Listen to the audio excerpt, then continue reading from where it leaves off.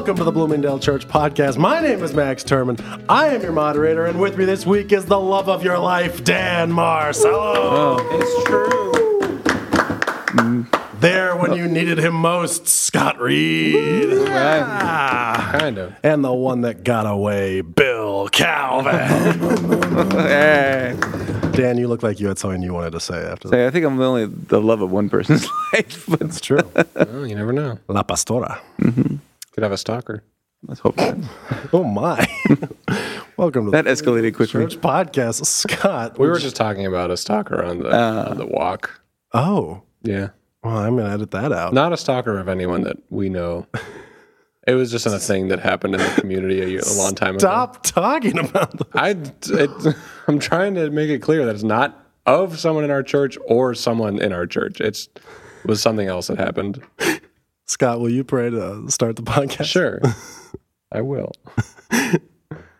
Dear Heavenly Father, we thank you for this beautiful day, and we thank you for the chance to be together again after what feels like a long time apart. God, I just pray that you bless this time, that our conversation would glorify you, that it would edify those who listen, and that it would be fun and edifying to us as well. We pray this all in Jesus' name.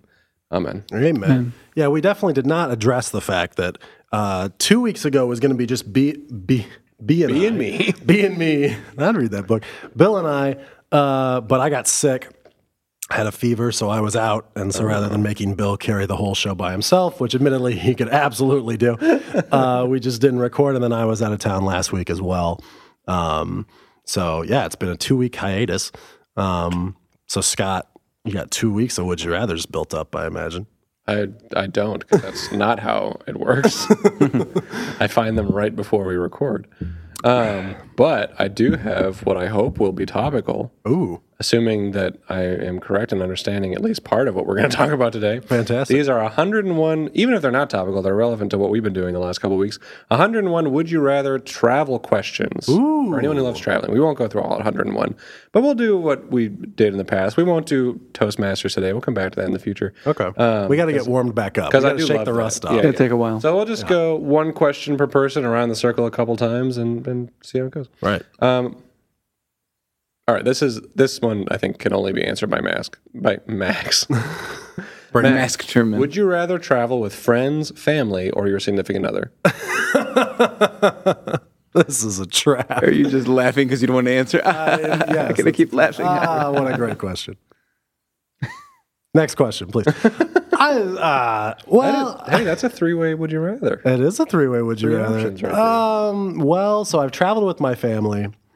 I just traveled last week to see my significant other's parents and brush up on my Indonesian. So I am going to travel a little bit with some friends over the summer, maybe. So I'll get to find out what that is. But seeing as that's the unknown at this point, I'll go with that. I'll go with travel with friends. All right. Sorry, Renee. Dan, would you rather travel through time or travel through space? Both of which you're doing all the time. True. Believe it or not. I think I'd rather travel through time. Traveling through space, like, what are you going to do when you get there? Die instantly? It's true. And then, I don't know, traveling through time just seems a little more fun to see the different ages of history. Yeah, For sure. it's fair. The fall and... The rise and fall of the Roman Empire. Is it the rise and fall? Is that the name? Decline and fall. Decline and fall. I knew it wasn't rise and fall. Well, first it led me declines. astray. And then it was like off a cliff. Then it really fell. Then it rose, and then it fell. Would I rather travel for the rest of my life or never leave my home state again? Oh. Man. Go back to Massachusetts. Eat some lobster rolls. I'm inclined to say never leave my home state again, but my home state's pretty small. No. And it's going to get consumed by the ocean in the next few decades. If traveling was free and I could stay in places for like a long time, and like Leah could come with me, I think I'd travel for the rest of my life. That'd be really cool. It'd be probably a little exhausting too, but Sure. get to see so much of the world. Yeah. Bill, would you rather travel around the world? I'm not going to ask you this question. The other option is or start a family. Well, which is it, Bill? Second family time. All right, let's try this. My word. Would you rather travel to a new place or return to the same place annually? Oh, go to a new place. All right. Wow. Max, would Not start a family. Easy. I think I'm going to skip this one, but I'm going to read it anyway. Hit me. Would you rather travel or go on a vacation? Oh, go on a vacation. 100%. What's Easy. the difference? I don't need to explain that. Well, so traveling, this is a great chance to explain. So there's a difference between trips and vacations. So if you go to, say, Max has thought a lot about this. if you go, I have. I know. just went through this over the weekend, explaining this to people. If you go on a trip, let's say you go on a trip to the UK. Explain to people as opposed to dogs and cats. That's how I I've spend been most of it. practicing on dogs and cats for months. And now I'm ready to explain to people. If you go to London on a trip, right, every minute of every day is going to be like, we got to go see this, we got to go see this, we got to go see this. That's why it's called a school trip, not a school vacation, obviously. A vacation, you're like, we're going to go there and then we'll make it up as we go along. Maybe we have a punch list of things we'd like to see, but, maybe we'll see it or maybe we won't. Planned versus unplanned is what you're saying. Yes, I agree, and it doesn't matter if you agree, because I'm right. I've been practicing. Well, I think a vacation is really whatever the person going wants it to be. If a person vacationing wants to plan out what they're going to do because they want to see it all, I think that's fair. but I think the problem I have with this fully question is agree. not the difference between like a trip and a vacation. Is that it's not like would you rather travel or have a vacation? It's go on a vacation, which I think implies traveling. Yeah, I think that's... It's like having like a staycation, right? Take where you a don't vacation travel. Yeah, take a versus vacation. go on a exactly. vacation. So anyway, here's your real question. Hit me. Would you rather visit every country in the world or go to space? Oh, space. 100% space. Definitely not space. What are you going to do when you get there? Die instantly. Dan, would you rather? This is really some of your last question. I'm going to skip it. Dan, if time weren't an issue, would you rather travel by? What is on my hand? Scott just paused and then looked very concerned at his hand while flipping it back. Look, I don't know what this is. Maybe it's a ringworm. If time weren't an issue, my word. would you rather travel by ship, train, or by plane? Grace has a ringworm right now, just so you know. Oh my word. That's why it's in my mind. Ship, plane, or boat? Wait, boat is the same thing as ship. Train, boat, Train. locomotive. Okay. I think I'd choose by boat. Oh. That'd be fun. Yeah. Back in the days of the Mayflower with Elder Brewster. Hey. Hunter Brewster. History buff. Quite the guy. I just went to Plymouth Plantation when we were in Massachusetts. Well, now it's called Plymouth Patuxent. Huh. Because Patuxent, I learned, is what the Native Americans called that region before, That's cool. well, and probably after the Pilgrims arrived. Almost so it's like certainly it's after. both. Yeah. Also, I want to apologize to the listeners because Max and I haven't seen each other in like 3 weeks. That's so very we true. might be a So little off the wall. we're jawing off a little bit. Oh no. It jumped back. Okay. Would I rather travel abroad alone or with a group? Oh, with a group. 100%. Oh. Traveling alone, I feel like could be fun. I did a couple days alone when Right. I was traveling with a friend because he was ill. So we stayed in the hostel. And it was really cool, but I wouldn't want to do a long trip like that. It'd get weird and lonely. And I'm not social enough to just make friends with natives. Bill, would you rather plan your own trip or let the locals tell you the best places, things to do, etc.? I'll let the locals. That makes sense to me. Nice. Max, would you rather go into the past and meet your ancestors or go into the future and meet your great-great-grandchildren? Ooh. Don't break the space-time continuum. Right. Yeah, I think Either way, for the sake of the universe, I'd rather go back in time. then you can't talk to him too much. You may never be born. I think it's fair. They might be like, if this is my great-great-grandson, there's no way I'm getting married. If you change the space-time continuum and are never born, do you go to heaven or do you just cease to exist?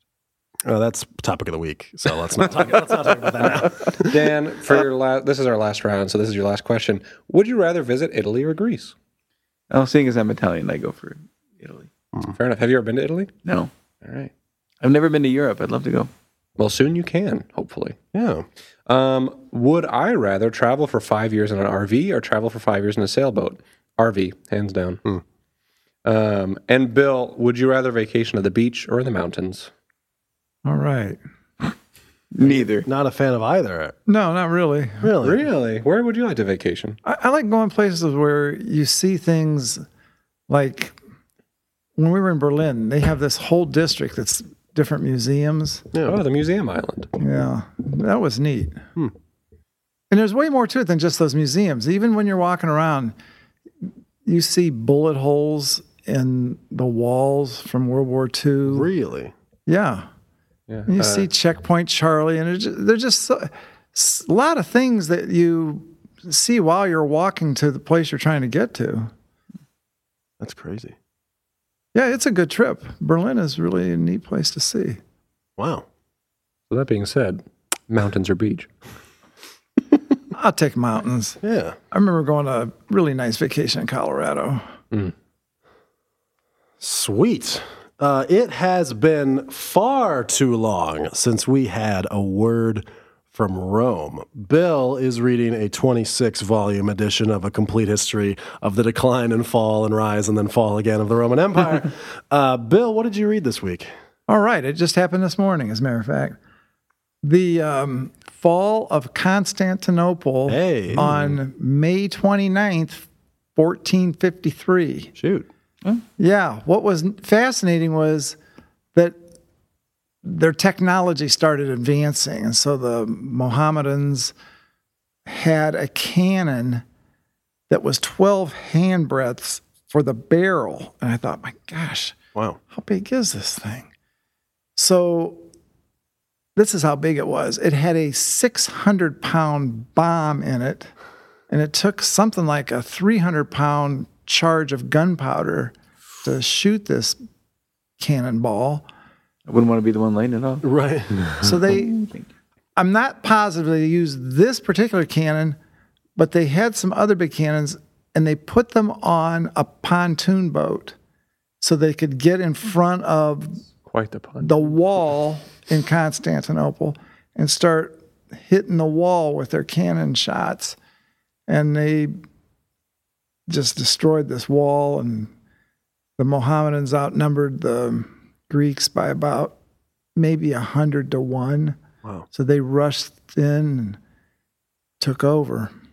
So that was what I read about today. That's incredible. It really is. The degeneracy of they call the Byzantine Empire the Greeks. They had no soldiers left. Right. They just really just didn't care anymore. Really something. Hard to fathom that you degenerate so much that it just doesn't matter. And the other thing is, they felt like they were better treated by the Mohammedans than they were by the Roman Church. So they'd rather be captured by them anyway than by the Romans. Wow. Wow. If you're at 1453, are you pretty close to the end? Yes, because I've only got 50 pages to go. And I'm All right, go Bill. Oh, wow. Wow. Nice. So I'm hoping to have it all done by no later than Monday. Sure. Yeah. Cool. The whole explosive thing reminds me, I just finished a big book on the Panama Canal and the whole history of it. Oh, sure. Just how many people died in explosive accidents Jeez. Really? and blown up by dynamite. When was the Panama Canal made? From like 1903 forward to 1914. Whoa. Started by the French and finished by us Americans. Yeah. We had to resolve how not to die. Was it smallpox? It was mosquitoes. Malaria and yellow fever. Yeah, yellow fever. They didn't know that it was caused by mosquitoes. They thought it was just if you go out in the night air is noxious and it'll kill you. Whoa. And so some guy, this doctor named Gorgas, figured out that it was mosquitoes. Dr. Gorgas. Dr. Gorgas. Figured it out and sprayed. And at first I thought, this is ridiculous. We don't believe in this. We're like, well, we'll let them do it. And then all the deaths just took a drop off. At least for the white workers. Anyway, That's crazy. people who are black or from like the West Indies, they tended to die at a higher rate. After the spraying or just in general? Yeah, because it wasn't in their areas where they worked all the time. Oh, for sure. Yeah. Right. Makes sense. Sure. Were the camps segregated at that point? Like, Yeah. were camps segregated? It was great life for certain people and not great life for others. Sure.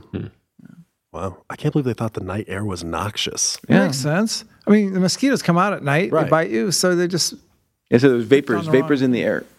yeah. Man. Yeah. Can you imagine if our planet worked that way? I know. It'd be scary. You can't go out at night? I mean, there's no way we'd still be alive. But so many people died of dynamite accidents where they'd just be like lighting the fuses and running and Man. be like, Was it because it was unstable or just because they didn't know how to use it? probably. But a lot of times they didn't get well trained. Right. They just threw whoever in. Like, yeah, you're the foreman of this, job, Wow. digging this thing. You gotta light the dynamite. This was both the French and the Americans had 9/11 Mostly, bombs. it was mostly Americans. I think they had the dynamite casualties. Wow. Wow. That was horrible. Dan, Yes. will you... I was trying to think of a pun, like an explosive pun. I don't have one. Can you pick a number? Explode. Can you explode me a number of between 1 and 1,001? Let's go with 492. 492. Kapow. Columbus sailed the ocean blue. 492. Yeah. Really, really. I might recognize this one. No. All right. So this is, of course, from 1001 Things That You Always Wanted to Know About the Bible, but Never Thought to Ask by J. Stephen Lang, author of the complete book of Bible trivia with over 600,000 copies sold. This section 492 is notable people alphabetically. 492, Nimrod. The name refers to any daring or outstanding hunter based on Genesis 10:8-9. Nimrod began to be a mighty one on the earth. He was a mighty hunter before the Lord. He was a great builder, establishing both Babylon and Assyria, which became mighty empires. I had no idea of that.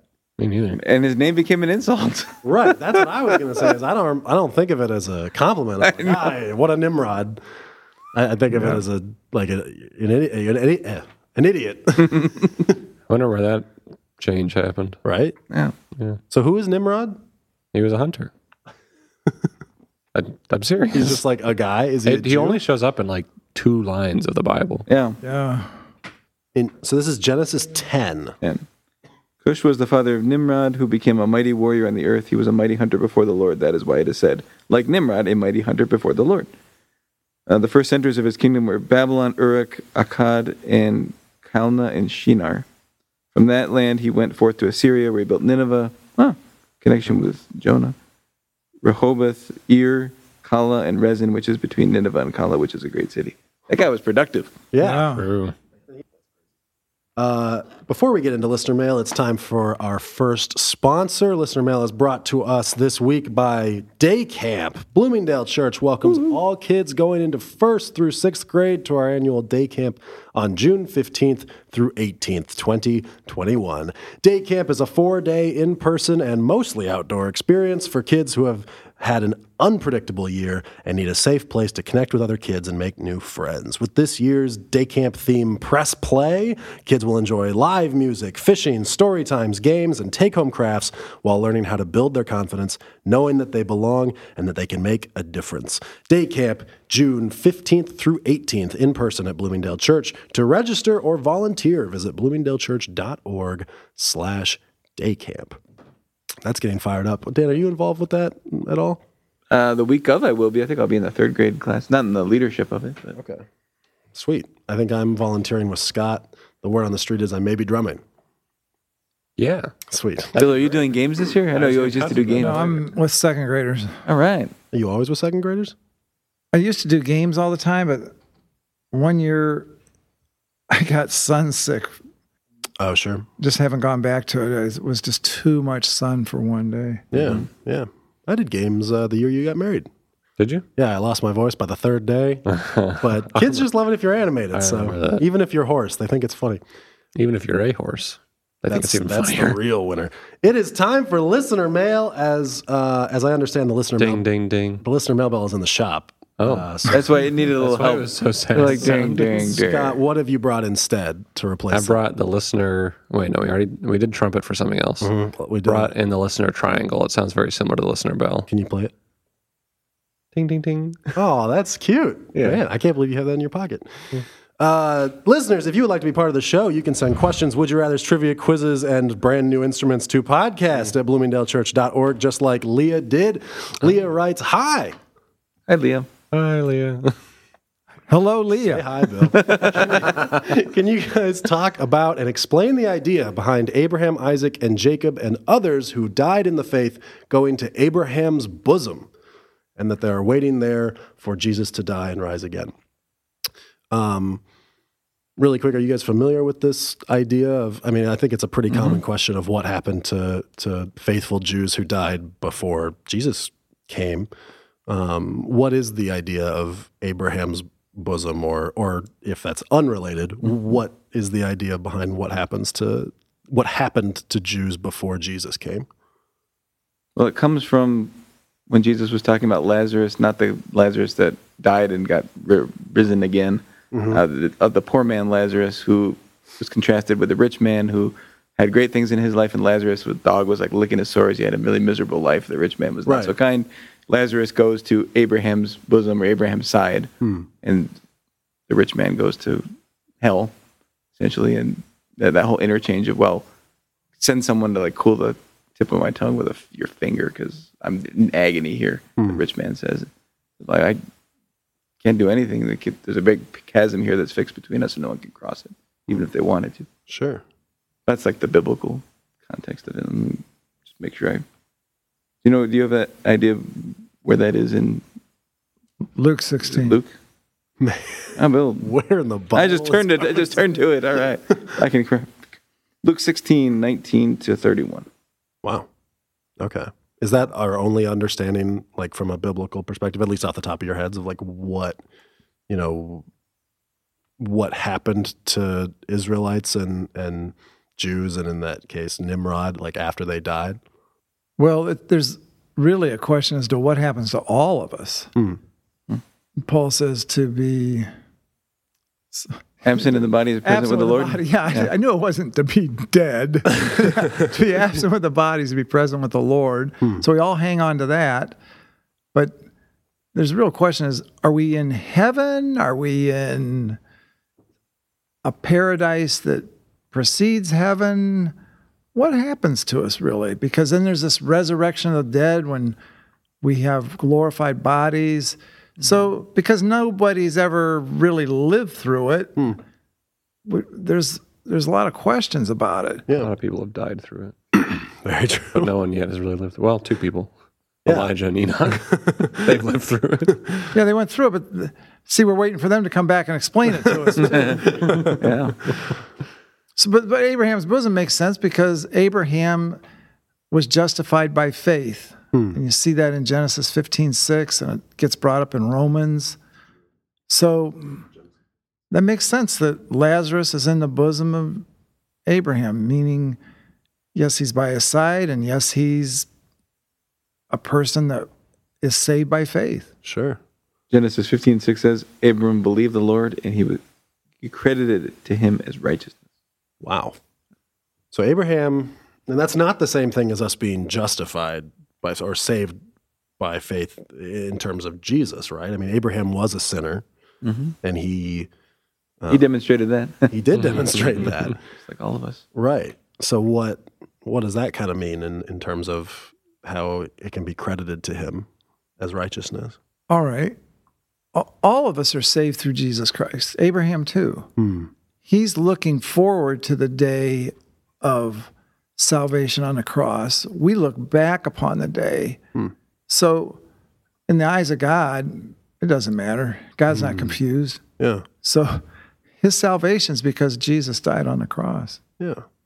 I'm curious, and maybe you don't have the answer to this question, but your time in Buffalo Grove, you worked with a lot of Jewish communities, and as you've talked about on the show, like had really close relationships with a lot of Jewish leaders. Like, what do modern day Jews anticipate happening after they die, right? Because we believe that we die, and then at some near point of consciousness, we're before the throne of God, and Jesus is our advocate, expressing his support of us and taking our punishment for us, right?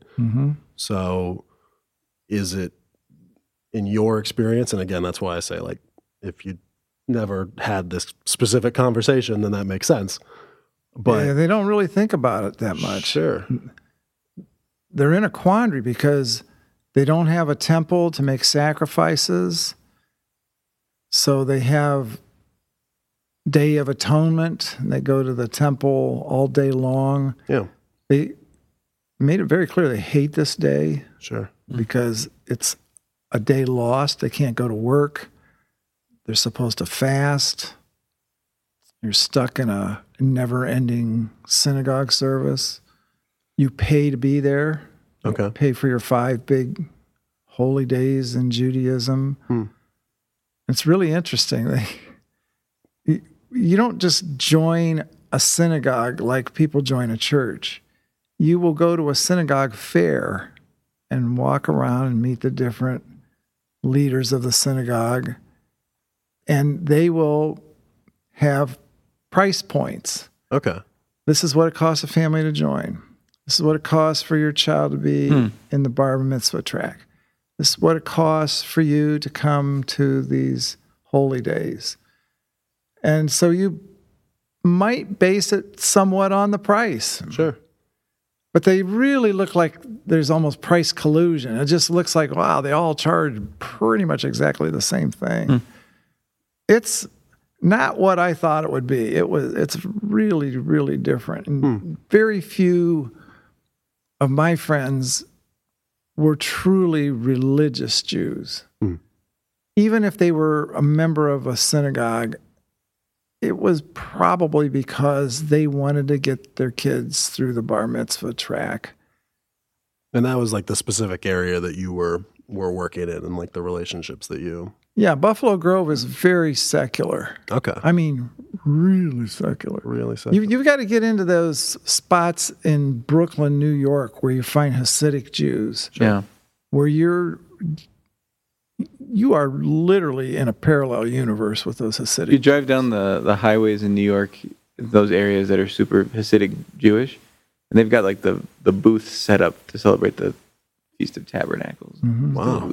Okay. Like they take it pretty seriously. Sure. Yeah, they take it very seriously. And even though we lived in Buffalo Grove all those years, when we were on a bus ride through Brooklyn, it was a tour bus for the New York City Marathon, but they took us to the neatest places. And the one that really captured my imagination and Nicole's and Nancy's was on a Saturday, these Jewish men were walking to and from the synagogue, and they had beaver fur hats that were a foot tall. Whoa. And they're all wearing these things. And then their wives are just dressed like everybody else. Just nothing unusual about them at all. Just nicely dressed, and they're walking down the street. That was truly fascinating. And they also, of course, had the real long curls going down the side of their head, the beards. Scott, I admire them. I mean, they really have a religious bone in their bodies, Sure. and they're living difficult lives. They're kosher. That's hard to be kosher. Scott, to kind of bring us back a little bit, what did you go to look up? I mean, so the question is, what do Jewish people believe happens? And this doesn't directly answer that question, but Sure. This was from back when I was researching world religions last year. For the young adults or the young couples group. So this is from the Every Wednesday night every Wednesday night at 7 p.m. p.m. in the common grounds in the coffee house. This is from the mfa.gov.il, which is the Ministry of Foreign Affairs of Israel's website. Okay. And this is a page that says about the Jewish religion. The Jewish people serve God by study, prayer, and by the observance of the commandments set forth in the Torah. This faithfulness to the biblical covenant can be understood as the vocation, witness, and mission of the Jewish people. Unlike some religions, Judaism does not believe that other peoples must adopt its own religious beliefs and practices in order to be redeemed. It is by deeds, not creed, that the world is judged. The righteous of all nations have a share in the world to come. For this reason, Judaism is not an active missionary religion. The community does accept converts, but this is at the decision of competent Jewish religious authorities. It is not simply a matter of personal self-identification. And then down here at the bottom, it says, traditionally, the Jewish people live in expectation of the coming of a messianic age in which universal peace will be established on earth according to the vision of the prophets of Israel. So it sounds like what they believe more or less is that as long as you kind of do right by your standard, Right. that you're redeemed. And it seems like their belief about the Messiah and his role and all that doesn't necessarily, I mean, that's a very short sentence that we just read Right. about the Messiah, but it doesn't necessarily have much to do with like salvation as it does like removing the problems of the world or establishing peace or whatever. Sure. Which seems like an interesting evolution of sort of the idea of Abraham, right, being credited as righteous because of his faith. because of his faith. Like that makes a lot of sense as like a natural progression of sort of what that would look like. And Bill, you said something that was very interesting, that, they look forward, Jews in the Old Testament look forward to the coming of Jesus, and we look back at it, but either way it's the same thing. Is that purely because God exists outside of time? Like whether you were living in the Old or New Testament, like your faith in God's power to redeem and the eventual coming of the Messiah, like that didn't matter whether like what era you were living in? I wonder, basically, salvation in Jesus is sort of contingent upon us getting to the point where we realize, like, I cannot live up to the standard that God has set for me. I'm throwing myself on his mercy and relying fully on what he has done for my salvation in Jesus Christ. Yeah. And I think, I feel like there's a psalm or two where David says kind of a similar thing, where he just fully throws himself on God's mercy. And I wonder if that's kind of, it's like the same mentality. It's just a different like lens through which you view it, of like, I cannot do this on my own. I'm sorry, Lord, for the sins that I've done against you. And I'm just like putting myself at your mercy to do with me what you will. And maybe that kind of humility and that just sort of coming before God and acknowledging our sinfulness and his sovereignty is sort of the bridge between like what they experienced, not knowing exactly what was going to happen with Jesus and the Messiah, and where we are now, knowing that when we throw ourselves on God's mercy, it's like through Jesus Christ that we receive the mercy. Yeah. That just brought up in my mind Hebrews 11 talking about Moses. So by faith, when Moses, when he had grown up, refused to be known as the son of Pharaoh's daughter, he chose to be mistreated along with the people of God rather than to enjoy the fleeting pleasures of sin. In this verse 26, he regarded disgrace for the sake of Christ as of greater value than the treasures of Egypt. So like identifying with Christ, even before Christ was even born. Yeah. By his faith, and his faith being worked out in what he did. And Bill, you love to talk about Jesus showing up in the Old Testament all the time, and I agree totally, Dan. Like, I think there's a number of references in Hebrews to the places that Jesus shows up as well, and how he made people, right? He builds. It is Moses that he says, as Jesus made Moses, right? The one who builds the house is greater than the house. Final thoughts on Abraham's bosom before we move on? I think it's real sad that I know Jewish people are still looking for the Messiah. Sure. I remember reading an article a few years back, I think it was in National Geographic, that talked about how there was a certain group of Jews in Brooklyn, New York, that were so convinced that this like 95-year-old rabbi was the Messiah. Yeah, Schneerson. And they were like, this guy is it. And they died. And their hope just kind of disintegrated, I'm sure. Yeah. He didn't come back. He didn't become their savior. And right. It's just sad that it's like, he already came. He's already here. Yeah. He's available and wants to be part of your life. So those are probably the Hasidic Jews? I think so. I don't think the Jews in Buffalo Grove cared about Schneerson. Yeah, I think it was like a local group of people in this synagogue or in this neighborhood.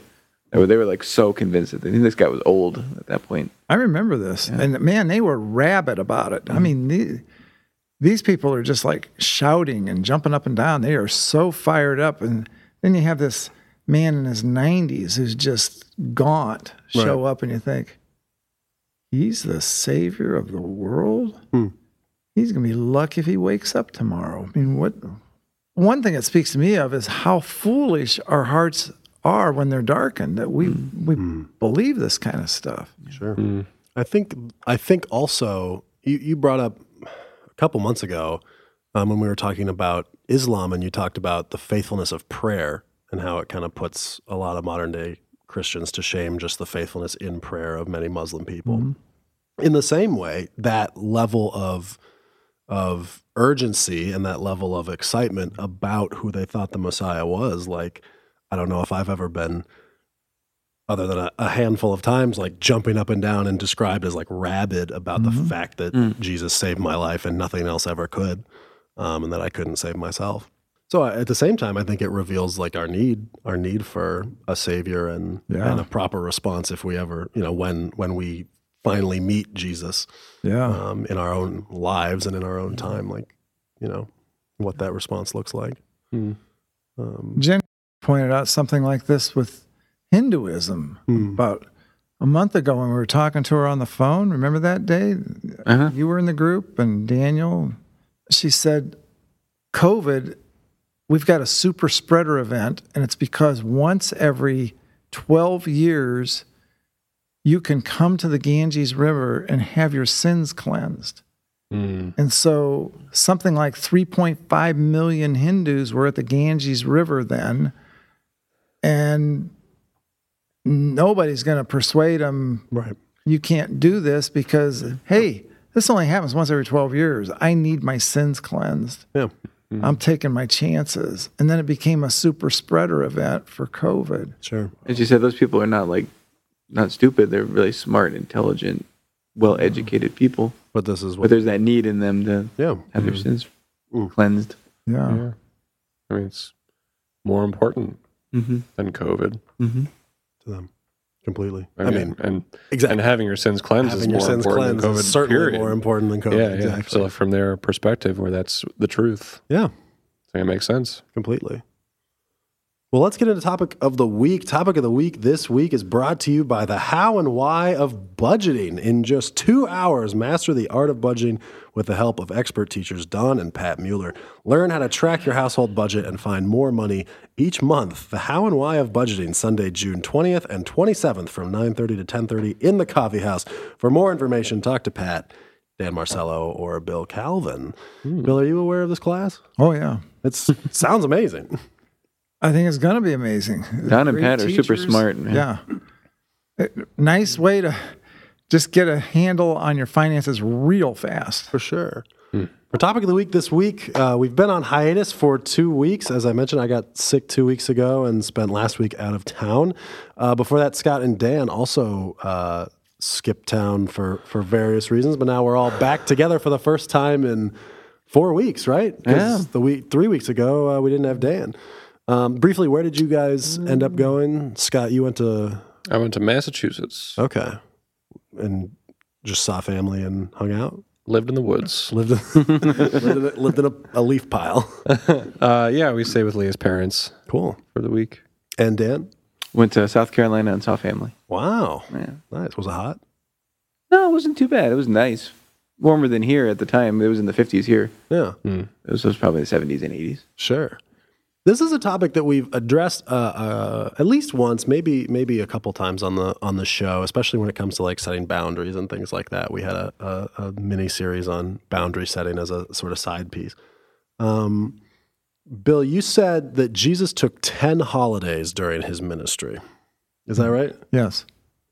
But if I say go on, what will you say?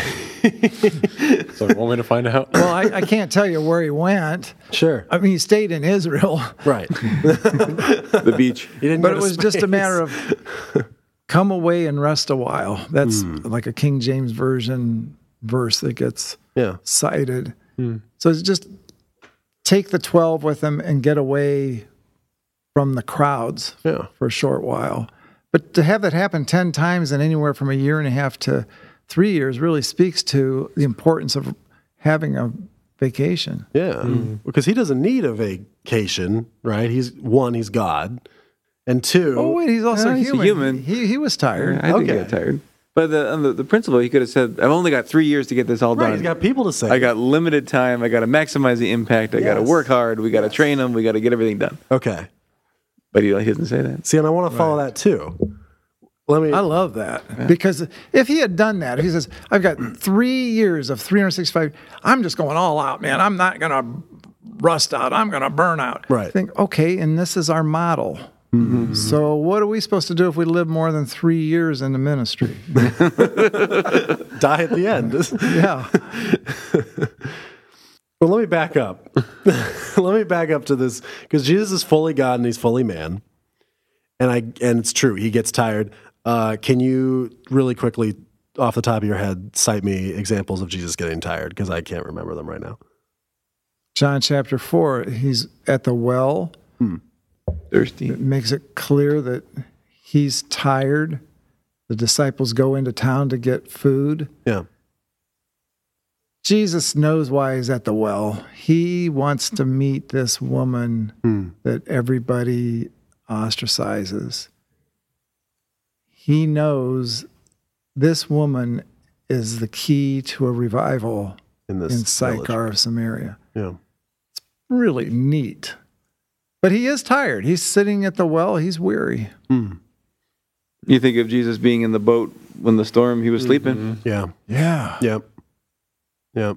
And Probably worn out, potentially after a long day. Tired to sleep through that storm. I know. real sleepy when he carries the cross and he can't carry it. Right. And so they make someone else carry it for him. Right. That's also another one. Which, I mean, I think it's kind of an endless rabbit hole to go down. Like, well, why can't his God being overshadow his human being? And the answer is he probably can. I imagine, and if that's flagrantly wrong, please tell me now. I don't know. It's weird to me that Jesus gets tired, but clearly he does. And it's interesting that as far as I understand, I mean, you know, when we talk about sickness and we talk about cell degeneration and things like that, that's a consequence of the fall. That's part of being in a broken world is sort of entropy and the eventual decay of things.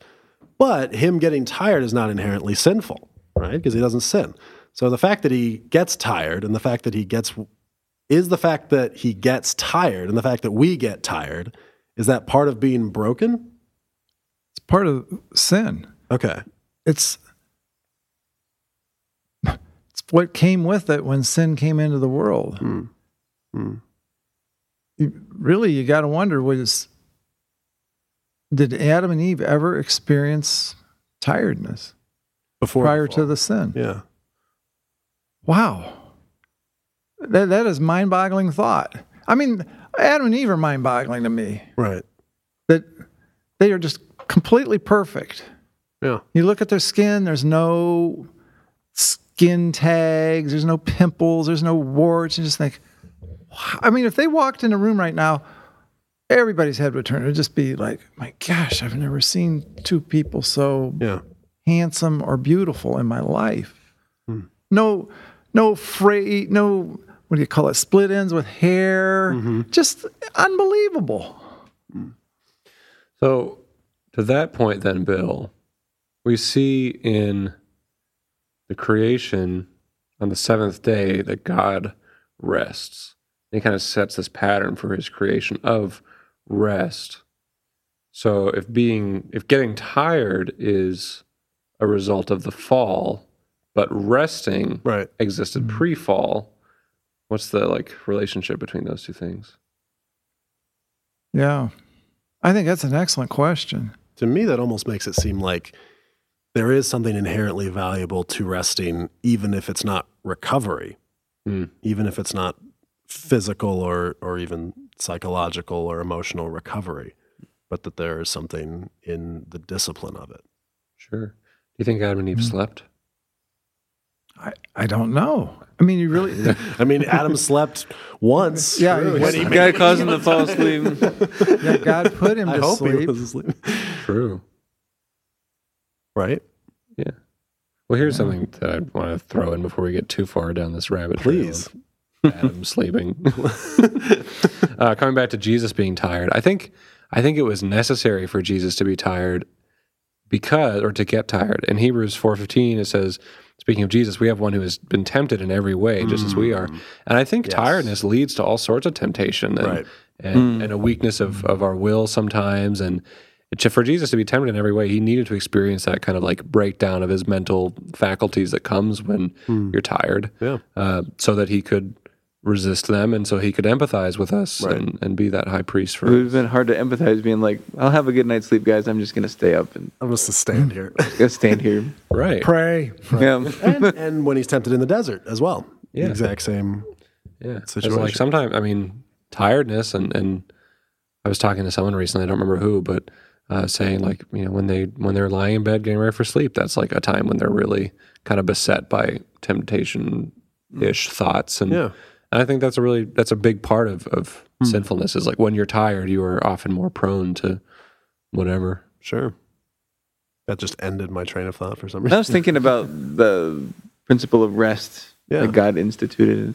I guess I was thinking about it recently, having watched an episode of The Chosen where it was about Sabbath, and so they were all doing the Sabbath, and just struck me like all these people in this culture of this one day set it aside, rested, didn't do any work, but also were able to focus on God and set that day aside, like just to be for Him. And all we're saying, like the same prayers and the same the recitations and the same eating the same meal. I thought that was pretty neat. To all collectively be doing that at the same time. Yeah. It's sort of a different perspective on rest. I mean, obviously that's post-fall, so there was like the component of resting for perhaps recovery, but also like resting in the sense of like not working so that you can be focusing on God. Which kind of makes me think of our conversation, I think this was last week, about productivity in staff meeting. The idea of like productivity, Christian productivity not being about getting things done, but about like your character. So like different perspectives on productivity and rest. And that makes me think about, pre-fall, Adam and Eve worked, right? Adam and Eve they named the animals. Jobs and work didn't come as a result of sin. That's right. It got more difficult. Right. And so... And perhaps also did gardening sort of farming, because when God is telling them the results of their sin, it is, and now you will earn your living by the sweat of your brow. And it's real obvious he's referring to farming, that there will be thorns and thistles, and this is not going to be as fun as it's been. Right. It would be fun to garden if you didn't have to fool around with weeds at all. Yeah. True, and if everything grew beautifully and which is another part of what he says to him, is that it won't produce for you like what it has been. And and so there is still there is still rest built into it, and a time of not working, which sort of allows them to focus on God and not let their work become the reason they are alive. Trusting God. I know Bill's mentioned that a number of times. Taking a vacation, taking a day off. It's an act of trusting God and saying, whether it's my business or my ministry or whatever it is, God has said this is important to rest, and I'm going to trust Him that it's going to I'll be there tomorrow. Yeah. When I go in and when I have to do what I have to do. And it is interesting that we don't take a break from God, right? Like we're trying to be close to God like 7 days a week. There's no Sabbath from God, right? The Sabbath is from everything else. Yeah. And that's interesting. And to your point, Dan, of sort of that trust of like the things will still be there when you come back tomorrow, that kind of brings us into that second point we talked about of Jesus, very well could have been in crunch mode for 3 years. Just been like, I gotta save everybody I can. That would have been an exhausting model for the disciples to follow. Like Bill said, like it just it's not something sustainable over a long period of time. Well, Jesus, our workaholic. I mean, that just doesn't ring true at all. Jesus working 100 hours a week. And it would fly in the face of the God of the Old Testament, right? It would fly in the face of the Father. And also since Jesus is in the beginning and he's creating, he took the Sabbath originally himself, right? Right. It's like that duality, like Bill preached about this past weekend. I am working, my Father is always working, and I too am working. Right. Like Jesus is at work. He values hard work and work for His kingdom. He also values that rest of come to me, all you who are weary and heavy laden, and I will give you rest for your souls. And it's interesting, like I was reading, I think this was yesterday. I think I've referenced this in the past. I'm reading this book called The Worship Pastor, almost done. And the most recent chapter was on curating the components of the service. And in the end, he talks about transitions and using the transitions.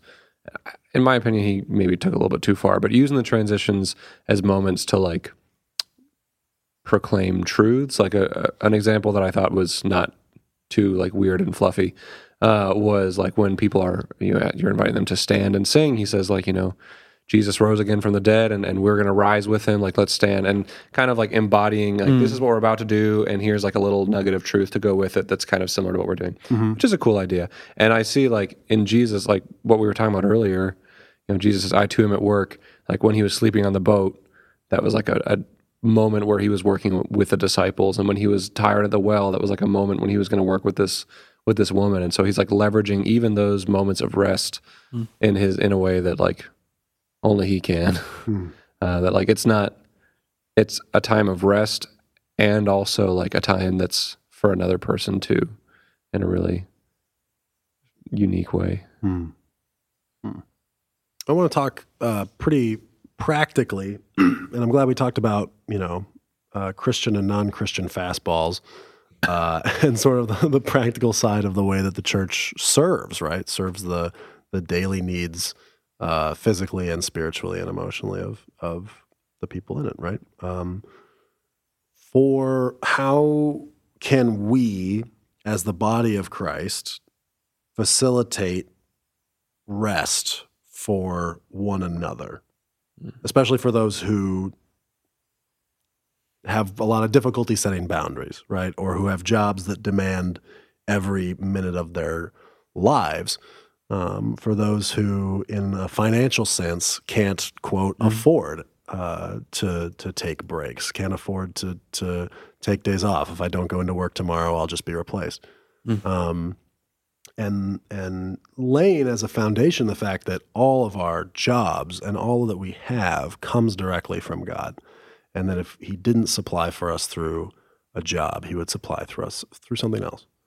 But how can we, as followers of Jesus, facilitate rest for one another and encourage rest in one another, and not just encourage it as, I cannot remember the reference of just saying like, hey, like, be well, and then never, walking away. Like, don't forget James too. Don't forget to rest. Bye. Right. But how can we facilitate that? I think as staff members of the church, not guilting people when they need to step away from something, whether it's like a one-off or like longer term. If their reason for stepping away is like, I just need some more margin with my family or to be with God or whatever, like letting them have that without harassing them about it or like, Sure. Because I think that can be really easy to do, especially when it's people that we really rely on. Like it can really stink for them to be like, I need this break. Right. But just like letting it be and maybe even encouraging it. Lending a hand. Somebody says, I've got this to do, and you're able to work alongside of them. Man, that really does help. Helps your spirit just to know somebody cares enough about me to lend a hand. Yeah. I think of being a person of rest, and not just that I'm resting all the time, but a person that when I interact with people, they feel refreshed. And so it's not like, oh man, but like to be a source of love and encouragement, try to embody those qualities of Christ, so that someone walks away feeling like, okay, instead of Yeah. How do you do that, Dan? I guess I feel like God's kind of built that into my nature to be more of an encourager. So I just try to hone in on that and try to ask God for discernment of like what, when I'm on as Bill says, on my A game, trying to ask God even before an interaction, like, how can I be there for this person today? What does this person, show me what this person needs, Lord.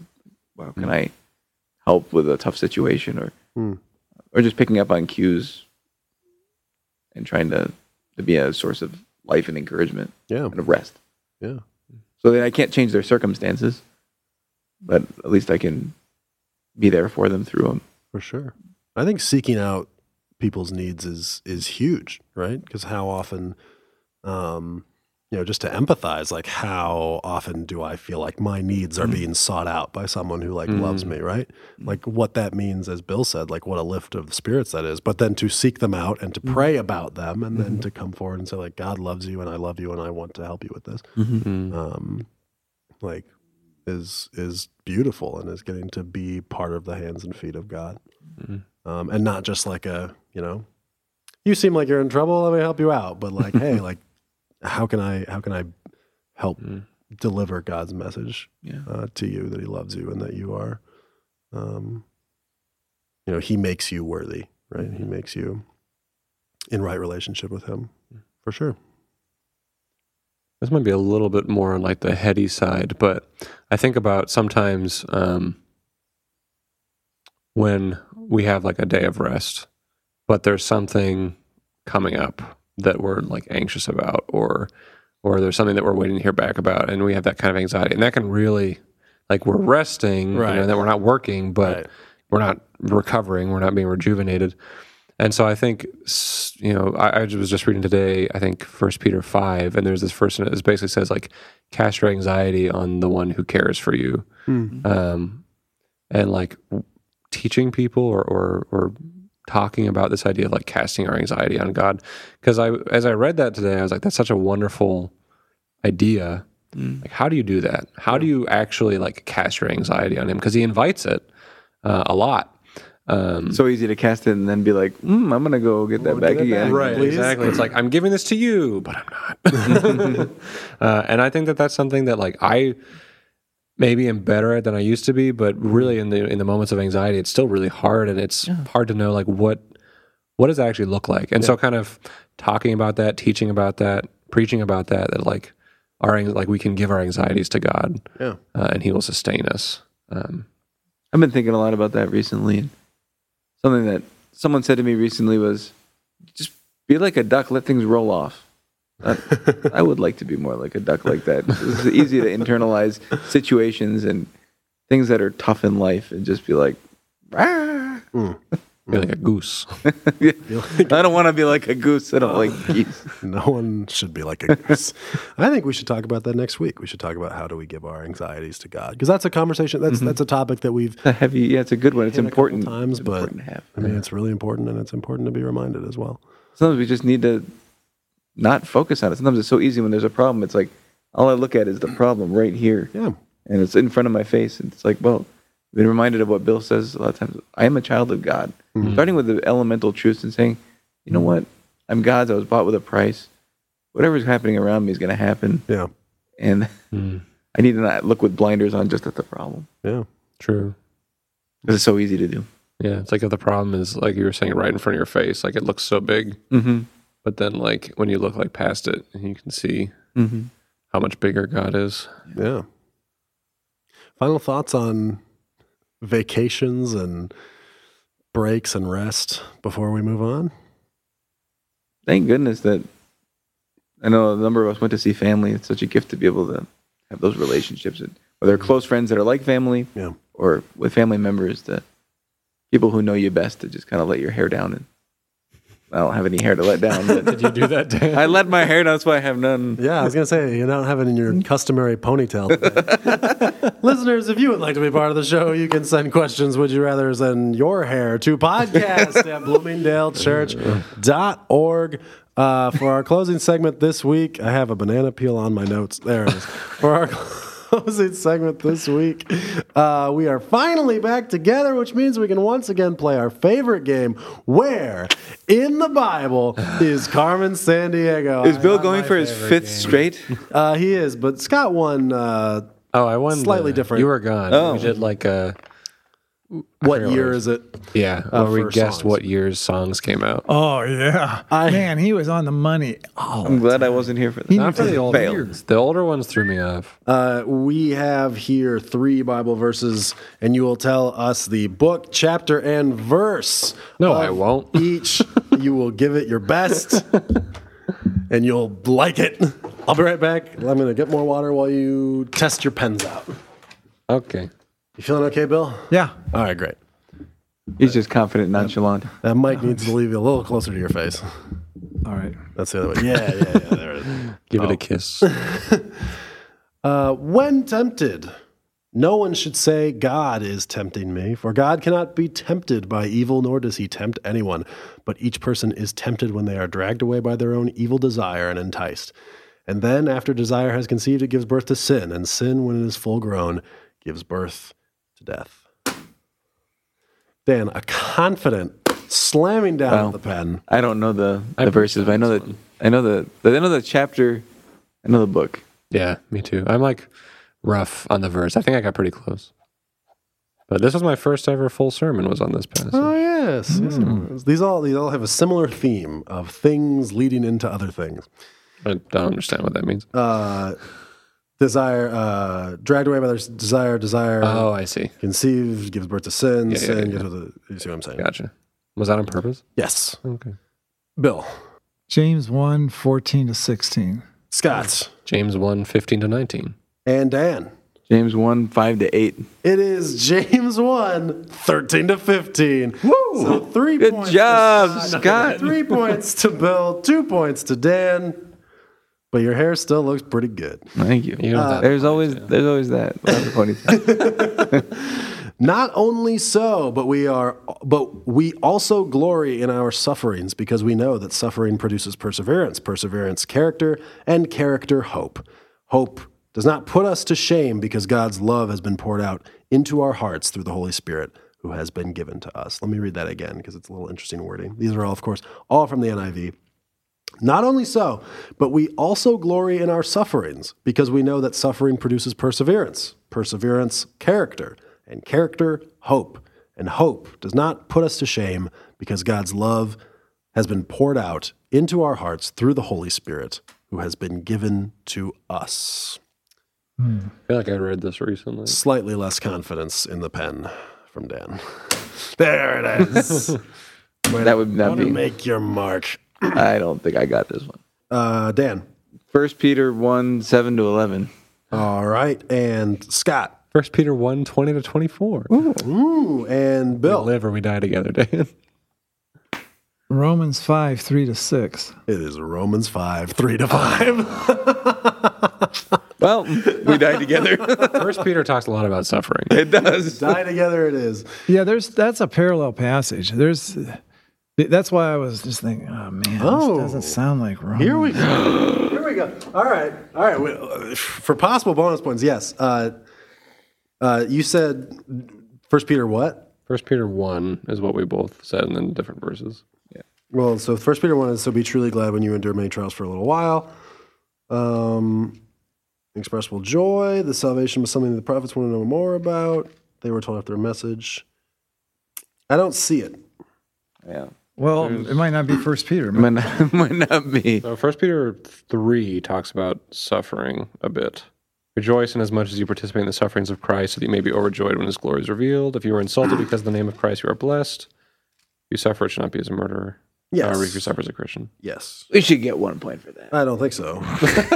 because the majority of this is suffering produces perseverance, perseverance character, and character hope. I hope that you give us a point. The fact that, and you are persevering in that, so I will give Dan a point. No. Yes. And I Doesn't matter. Bill is rolling suffer on. every time we play this game.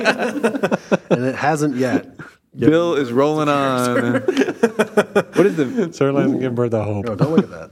Don't look at that. That's not for you. Lift bars? Finally. Okay. But thanks be to God, who always leads us as captives in Christ's triumphal procession and uses us to spread the aroma of the knowledge of him everywhere. For we are to God the pleasing aroma of Christ among those who are being saved and those who are perishing. I think it's impossible for us to win. Yeah. It is statistically. impossible. It's impossible for Dan to win. You I can could tie tie. if you nail this and Bill botches whiffs. it. If he fully whiffs. I think I'm capable of a fully whiff on this one. Well, We're always. totally shot in the dark, so This would be amazing. it would be the grace of God. All right, Dan. I Get in there. Colossians 3, 14 and 15. Okay. And Scott. Okay. 2 Thessalonians 4, 10 to 12. That's a good guess. Okay. And Bill. 1 Corinthians 10, 2-4. Okay. So it is 2 Corinthians 2, 13 to 15. Wow. So that's no points for Bill, no points for Oh, he's talking 1 about point for Dan. I got the second. All right. Can I get half a point? for 3 points for me. I knew it was a second. I'll give you a half a point. And never in this game have we ever had a half a point, but if there's one, that's the one to give it to. So with that, Bill Calvin, the dark horse, comes in. We probably need to get a new game, but the dark horse comes in lieu of jelly beans this week. I like how ever since Dan was elected president, we've had fewer jelly beans. I know. In lieu of jelly beans this It's week, disappointing. we have a stack of corn tortillas as well as rice pudding. Wow. Congratulations, Bill. I don't want to take your grocery shopping away from you. That is all the time that we have this week. Thank you, Bill. Thank you, Scott. Thank you, Dan. Thank you, Max. Dan, Oh, you sound surprised. Oh. Mr. President. Oh. Esposo de la pastora. Love of her life. Take us home. You've been listening to the Bloomingdale Church podcast, brought to you from Bloomingdale, Illinois, the heart of the nation.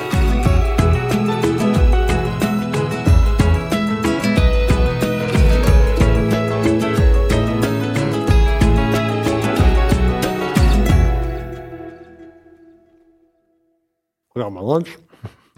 I got my water. Life is good. I'm ready to go. Let's do a sound check. Banana and water lunch. Hello. Hello. Dan, you can sing. I don't know why you're always. I like that. If you can hear where you're supposed to go and then do it, which is what exactly Shucks. you just did, I gave it away. that's all it takes. Nah, I'm just kidding. All these years of I've been singing so poorly on purpose in services. Just I'm like a Jedi hiding after Order 66. It's too soon. Yeah. That's a mean, raw spot in It my happened heart. a long Dan. time ago in a galaxy far, far away. Right? So that's why the photons are just getting to us now. So we're just seeing it. So for it's too soon. Yes, Fair yes. enough. Fair enough. why they came to us out of order, I'll never understand. That's space. Space is weird. Space is weird. Is the Final I bet Frontier. the first movies. No, wait. Yep. The universe What do you got? is an ever-changing thing. Oh my gosh. It's already a cop-out. And so what happened was, I know the universe It's contracting. is expanding, but sometimes maybe it's also contracting. And so it was in one of its contractions, and then, or no, it was further out, then it came back in, and then it went back out, or something. I like that. You know what I'm saying? I know what you mean. Yeah. I know about the universe and its contractions. Yeah. Well, that is going to be a completely useless sound check because we all spoke at the same time, but I'm sure it's fine. Hello, everyone, and welcome to the Bloomingdale Church podcast. My name is Max Turman.